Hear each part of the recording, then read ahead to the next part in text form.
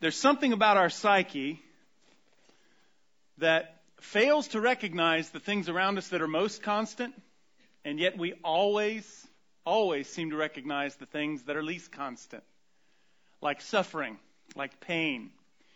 I rarely wake up in the morning and say, "Thank God, I feel so good today."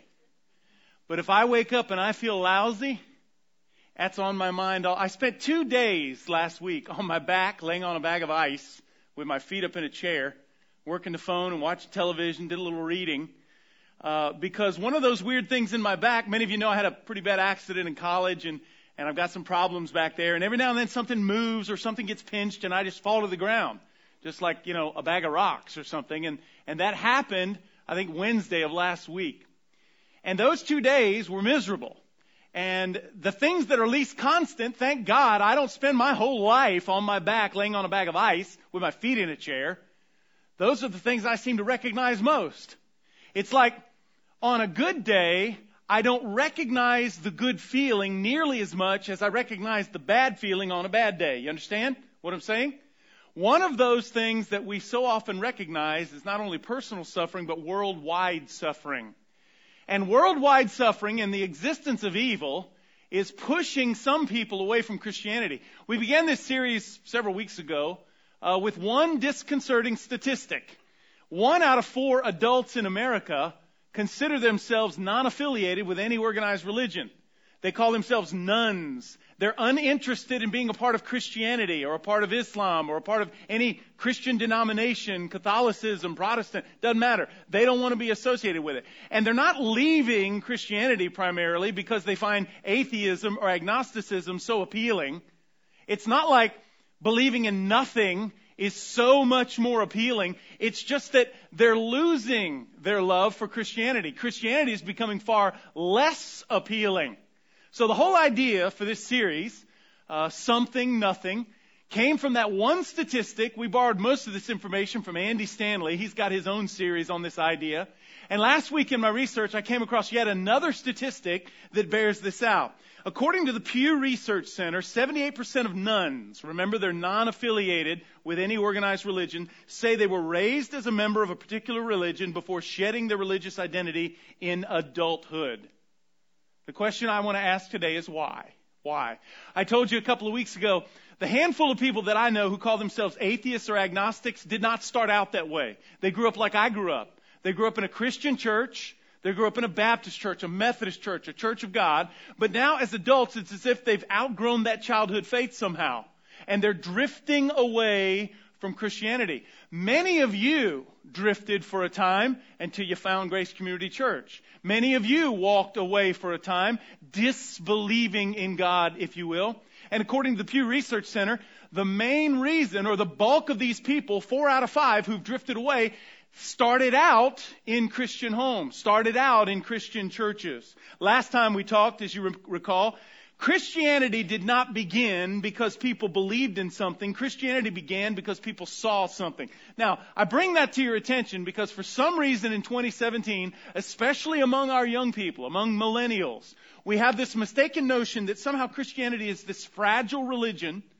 It's just waiting for someone to pull the right straw. It's like a stack of Jenga rocks or blocks waiting for someone to make the wrong move, and everything's going to come tumbling to the ground. Like, in the beginning, 2,000 years ago, some assumed that the disciples all huddled up and decided to believe the same thing about Jesus, and we built Christianity for 2,000 years on their belief in the person and work of Jesus Christ. The Bible reveals, and I showed you this last time, Christianity did not begin because people chose to believe something. Christianity began because people saw something. People started by connecting the dots of the Old Testament scriptures to Jesus as Messiah. But on Friday, when they saw him die, they saw with their own eyes. By Saturday, they thought, we were wrong. But on Sunday, when they saw him alive, that changed everything. First, it was a few. First, it was a dozen. Then it was dozens. And then it was hundreds. And then eventually thousands. People who saw Jesus resurrected, alive, post-crucifixion. And that began the New Testament motivation or revolution of the New Testament church. Christianity began because people saw, and those eyewitnesses were so powerful and their testimony was so compelling that eventually tens and hundreds of thousands of people were buying into Christianity, revolutionizing the world at that time. Today, my contention is to ask, why would you ever walk away from that? Why do people depart from Christianity? You see, it's my belief that when people drift away from Christianity, they do so either prematurely, because they haven't thought things through, or they do so because they don't understand true biblical Christianity. People who walk away from Christianity often do so because of suffering and evil in the world. It could be personal suffering. It could be one of those faith-crushing events.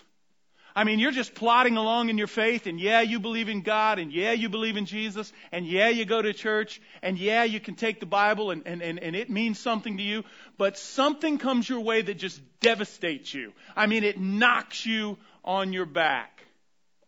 And eventually, over a period of time, you realize, I just don't have it in me anymore to believe. Because life's too difficult. Life's too hard. Some come to that conclusion not based upon their own suffering, but upon worldwide suffering. Suffering is the major cause that drives people to lose faith in Christianity and lose faith in the very existence of God. Now, here's what I want you to see as we begin. The very reality, the very issue, the problem of suffering that drives people away from Christianity should be their reason to hold on to it. That's what I want you to see. The suffering, the evil, the injustice in the world that pushes people away from Christianity. I just can't believe in your God if He's willing to allow people to suffer worldwide. I just can't believe in your God if He's willing to let this bad thing happen to me, or to my mom, or to my wife, or to my child. If suffering is what drove you away or pushed someone you love away from Christianity, what I want to convince you of today is that ought to be the very reason you cling to faith in God. You dive in head first. Let's talk for a moment about justice. Justice. When I was little, we said the Pledge of Allegiance every day in school. I don't know if they still do that. I certainly hope they do. But we started every morning in classroom, I pledge allegiance to the flag of the United States of America and to the republic for which it stands, one nation under God. Notice how I didn't pause there? One nation under God. I had a teacher that drilled that into us. We were not allowed to go, one nation under God. Oh, he would come unglued. One nation under God, indivisible, with liberty and what? Justice for all. Do you know that is a distinctly Christian doctrine? That is characteristic of Christianity first, justice for all. Let's talk about injustice for a moment, because it is the injustice in the world that is pushing people away from Christianity. The problem of injustice, evil in the world, even in my life, I would say it's the biggest problem to maintaining faith in God. One common thread, one common denominator through all of the stories of the people I know who've drifted away from God, who've drifted away even from theism, believing in God, is suffering. Either personal suffering or world suffering. But listen very carefully. Skepticism in light of suffering and evil is built around a basic foundational belief that we shouldn't suffer and evil shouldn't exist, right? I mean, if you're drifting away from God because of suffering and even in the evil in the world, you have to believe by default that mankind should not suffer and that evil should not exist. Let me ask you a question. Where did that thought process originate? Where did that idea come from? It didn't come from evolution and natural selection. You see, if we're all biology, if we're just all chemistry, if we're just all subject to the natural laws of physics in the universe, evolution and natural selection depend on death. They depend on destruction, violence, power from the strong over the weak. Evolution and natural selection is all about the survival of the fittest. So why would we ever call suffering unjust? That's just the natural way of evolution. It's a small cog in the wheel of evolution. It's part of the plan of natural selection.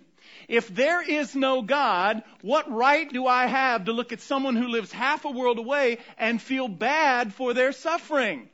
They're being evolved out. They're being evolved from. Evolution and natural selection know nothing of justice. They know nothing of injustice. Now, this is going to surprise you, and I hope not to upset you. I don't want to, offend you by what I'm about to say. But you need to understand that this is a first world problem primarily. This whole idea of looking at the world and saying there's so much suffering and evil in the world, the Christian God cannot exist. You know what that is? That's a first world contradiction. That's a first world problem. That's a first world issue. People aren't arguing about this in other parts of the world. This is an American, Canadian, primarily European quandary or contradiction. We're the ones in our air-conditioned auditoriums that debate the existence of God based upon how people live a half a world away. The remarkable thing is this, and I'll put it on the screen. The reality is, in the midst of extraordinary poverty, you often find extraordinary faith, not extraordinary doubt. Isn't that remarkable? You can go to parts of the world that are the poorest, and they're not debating the existence of God based upon the suffering they endure. That's something we do in America. That's something the educated elite do in the universities. That's something in the first world as a problem, not third world. You see, comfortable Americans who are committed to their convenient lives, we're the ones who doubt the existence of God in light of worldwide suffering, not the people who are suffering. So, to all those who have used the argument of worldwide suffering to, quote, disprove the existence of God, to all those who have used other people's suffering to stifle your own personal faith, I say, wait a minute, be careful. Caution. Proceed with caution when commandeering other people's suffering to build your case against God. Because as I hope to show you this morning, that's a false argument. It's a straw dog. It's actually insulting to our intelligence. New atheists are guilty of this. Before you tell me that my God doesn't exist because people half a world away are suffering, you need to go talk to the people half a world away who are suffering. Find out if they believe. Find out if they doubt as you doubt. Find out if in their mind, in their faith, they connect the dots of God's existence to the suffering in the world. What would surprise you, and this can be measured, and research has been done on this topic, very often they do not. As I said, the reality is extraordinary suffering often leads to extraordinary confidence in God. Just ask someone who's gone on one of our mission trips, especially trips to Kenya. John takes groups to Kenya. We take groups to Romania.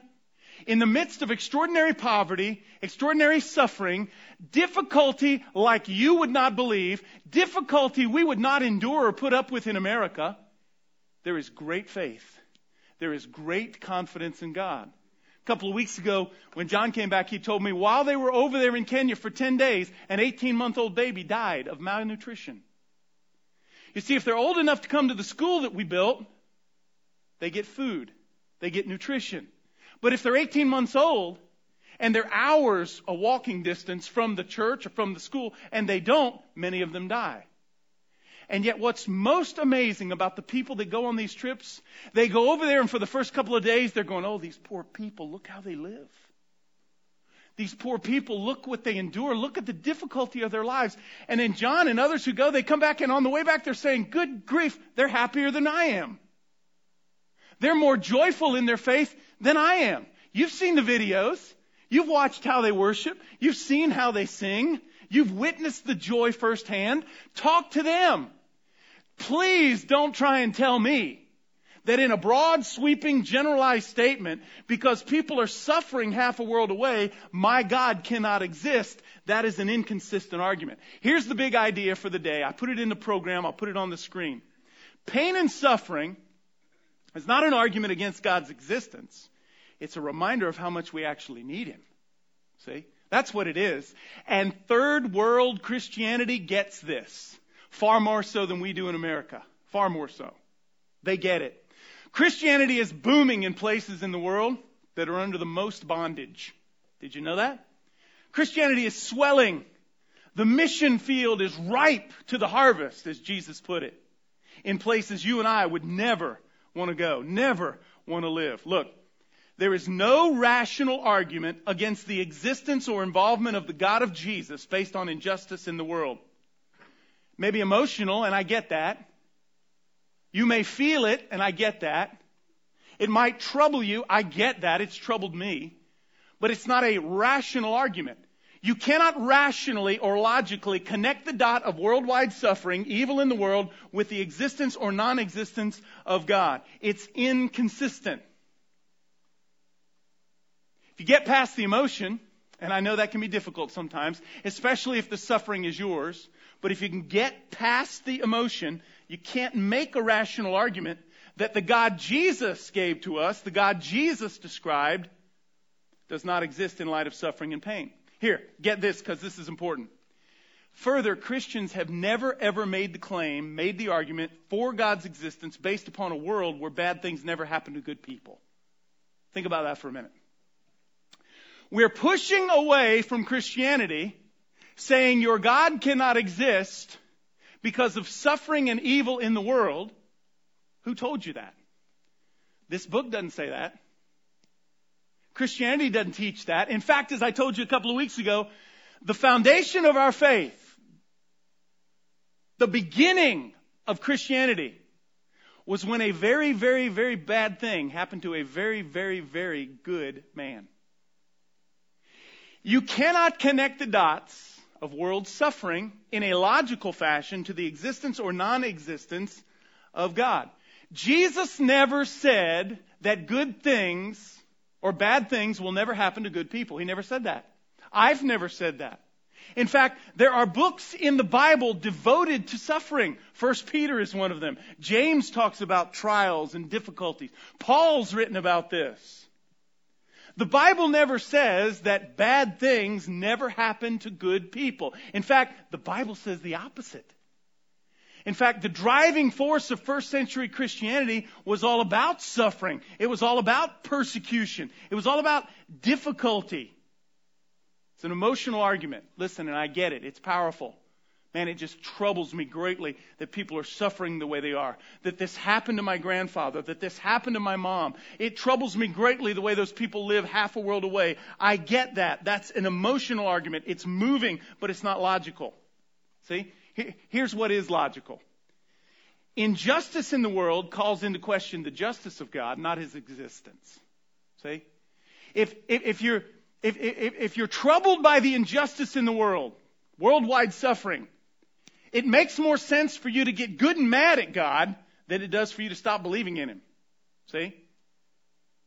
The injustice in the world calls into question not whether or not God is out there, not whether or not He exists, but whether or not He is good, whether or not He is just, whether or not He is all-powerful. It makes a lot more sense, and I'd respect you a whole lot more if you got angry with God because of the injustice in the world than I would for you to stop believing. Here's the big question. Why in the world would we assume that if there's a God, He must be good and just? Why? Why? Who taught us that? Why would we assume that if there is a God, He has to be both good and just? Why? Who told you that? The Egyptians didn't believe that.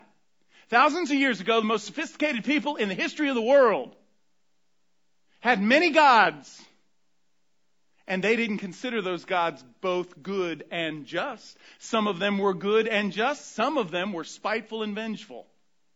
Fast forward several thousand years, the Greeks didn't believe that gods were both good and just. Julius Caesar and the Romans didn't believe the gods were both good and just. So who are we to say God, if He's out there, has to be both good and just? Who says that? You? Did you make that up? Where'd that come from? Here's the big did you know of the morning. The justice and dignity for all version of God was introduced to the world by Jesus. Jesus is the one to come on the scene and say God is both good and just. God exists and is both good and just. You see, and read your history. History of world civilization. It's in almost every book I've ever read. Before Jesus, local people had local gods and dealt with local issues. Drought, crops, war, famine, illness. Local people had local gods and dealt with local issues. Jesus came on the scene and introduced everyone to a dignity and justice for all God. It was a brand new teaching introduced by Jesus Christ. So stop and think about this. By claiming that dignity and justice are due the masses, you are actually proclaiming the very message of Jesus Christ. You're actually more on my side than you are the other. You are affirming the God of Jesus. Because it was Jesus who said, God loves all. Dignity, justice for all. In fact, most famous verse in all the Bible, John chapter 3, verse 16, it says this, for God so loved the Jews. For God so loved the local people. For God so loved the righteous. For God so loved the religious people who really had their act together. For God so loved the people who were just like me. For God so loved the people who tried to help themselves. That's not at all what it says, is it? You've probably quoted or read that verse 1,000 times. Listen to what it says. For God so loved the world, regardless. Whether you deserve it or not, whether you're fair and just, whether you are good or whether you are evil. Jesus introduced the world to a God who doesn't love a specific group, doesn't love a hand-picked, chosen few. He loves the world. Dignity and justice for all. That's a Jesus thing. But now think about it. Let's back up 2,000 years. In the culture of Israel, in the culture of Roman domination, in the culture of first century Christianity, Jesus said dignity and justice for all during a time when rich ruled over the poor. During a time when the haves had power over the have-nots. During a time when the powerful lorded it over the powerless. During a time when might made me right. If I could take it, it became mine. Into that world filled with injustice, stepped Jesus Christ, who claimed that God loved every single person regardless. And his first century followers embraced that doctrine wholeheartedly. They believed God was both good and just in a culture that was unjust and evil. Listen, if Christianity was so fragile as to be argued out of existence in the year 2017 in light of suffering and evil in the world, let me tell you something. If it's that fragile, it would have never made it out of the first century. Because that's all the first century was for followers of Christ. Persecution and suffering. In fact, again, read your history, not just the Bible. For 300 years, if you were a follower of Jesus Christ, all you knew was persecution. All you knew was suffering. Think of the Colosseums. Think of the martyrdom.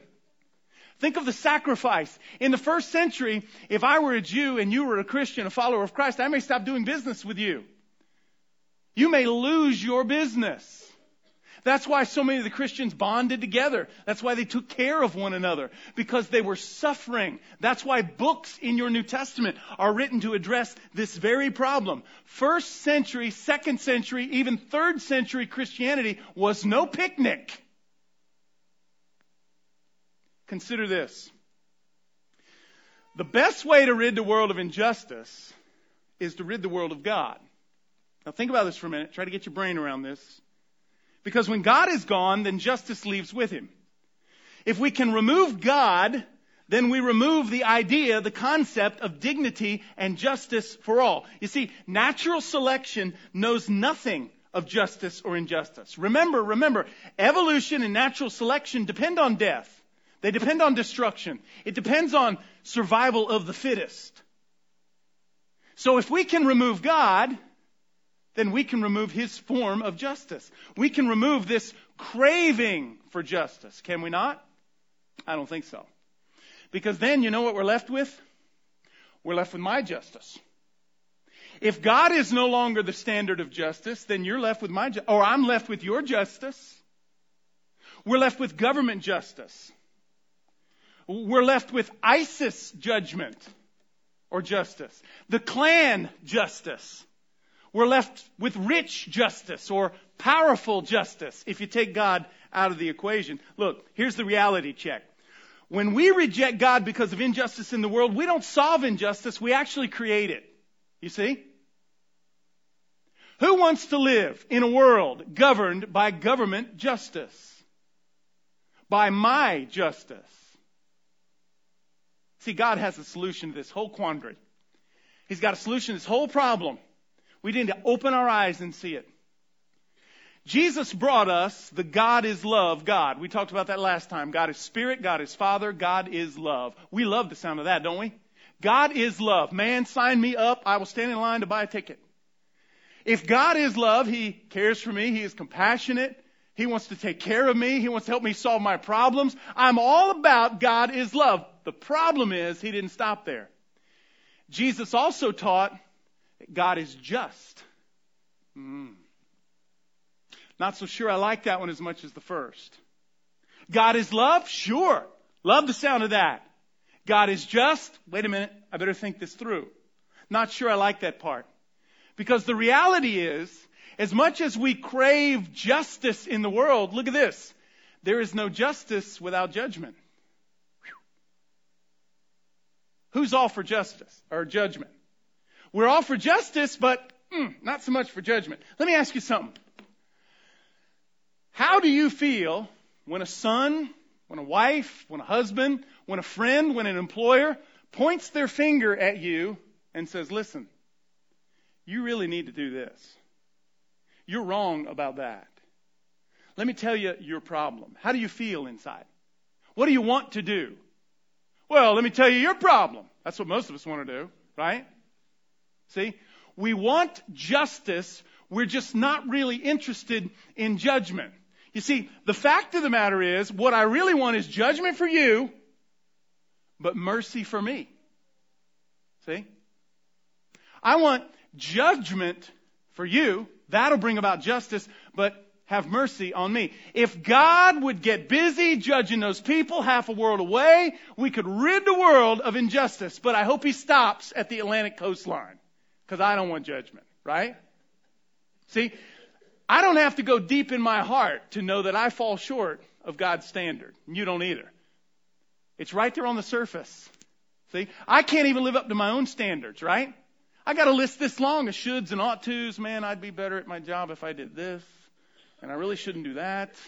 Right? If I can't live up to my own standards, how in the world am I going to live up to yours? And how could we ever live up to God's? Now listen very carefully. That's what makes the gospel so powerful. That's what makes the gospel so life-changing.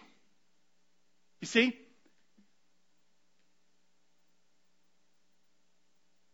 Before God chose to judge me, He offered me a way out. The beauty of God's plan is that into a world that fell short of God's standard, heck, we fall short of our own standard, much less His. God didn't send a judge, He sent a Savior. You know John 3:16. Do you know John 3:17?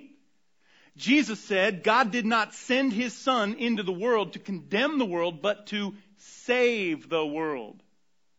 John chapter 12, verse 47, Jesus said, I did not come to judge the world, but to save the world. Listen, if you are a fan of justice, you have to be a fan of Christianity. Because only Christianity, and you can read about this, one day, Revelation chapter 20, God will judge the lost of all ages. But He won't judge me. Do you know why? Because first He saved me. That's what the Scripture teaches. That's what Jesus promised. I will not stand before God and be judged based upon the book of life, Revelation 20. Because He saved me first. So into a world that fell short of God's standard, God didn't send a judge to condemn it, to straighten everybody out, to solve or redeem, to rescue or ransom, to clear out all the injustice. That's not why Jesus came. Jesus came first to save, long before God chose to judge. Evil and injustice, they're just not arguments against the existence of God. They're evidence that we so desperately need Him. And if you are a fan of fairness, if you are a fan of justice, if you are a fan of good, then you've got to hope Christianity is true. And it is. Now, we rarely give invitations. I shouldn't say rarely. We don't always give invitations at Grace Community Church, and there's a reason for that. But let me tell you something. If you've been sitting in these services for these past 5 weeks, and you've heard me talk about authentic faith and the existence of God, and you're curious because as a child you might have had some kind of religious conversion, but you outgrew it and you left it behind, and you're really unsure of what you believe now, I would love to have that conversation with you one-on-one. Fill out a communication card. Make sure I have your phone number. Put in those offering containers, and myself or Jonathan, one of us, will contact you this week. That's what we're here for. Let's pray. Father, you're good to us. And while we're confused, troubled, even angry sometimes when we suffer or we see others we love suffering, Father, that doesn't mean that you're not there. It means that we need you.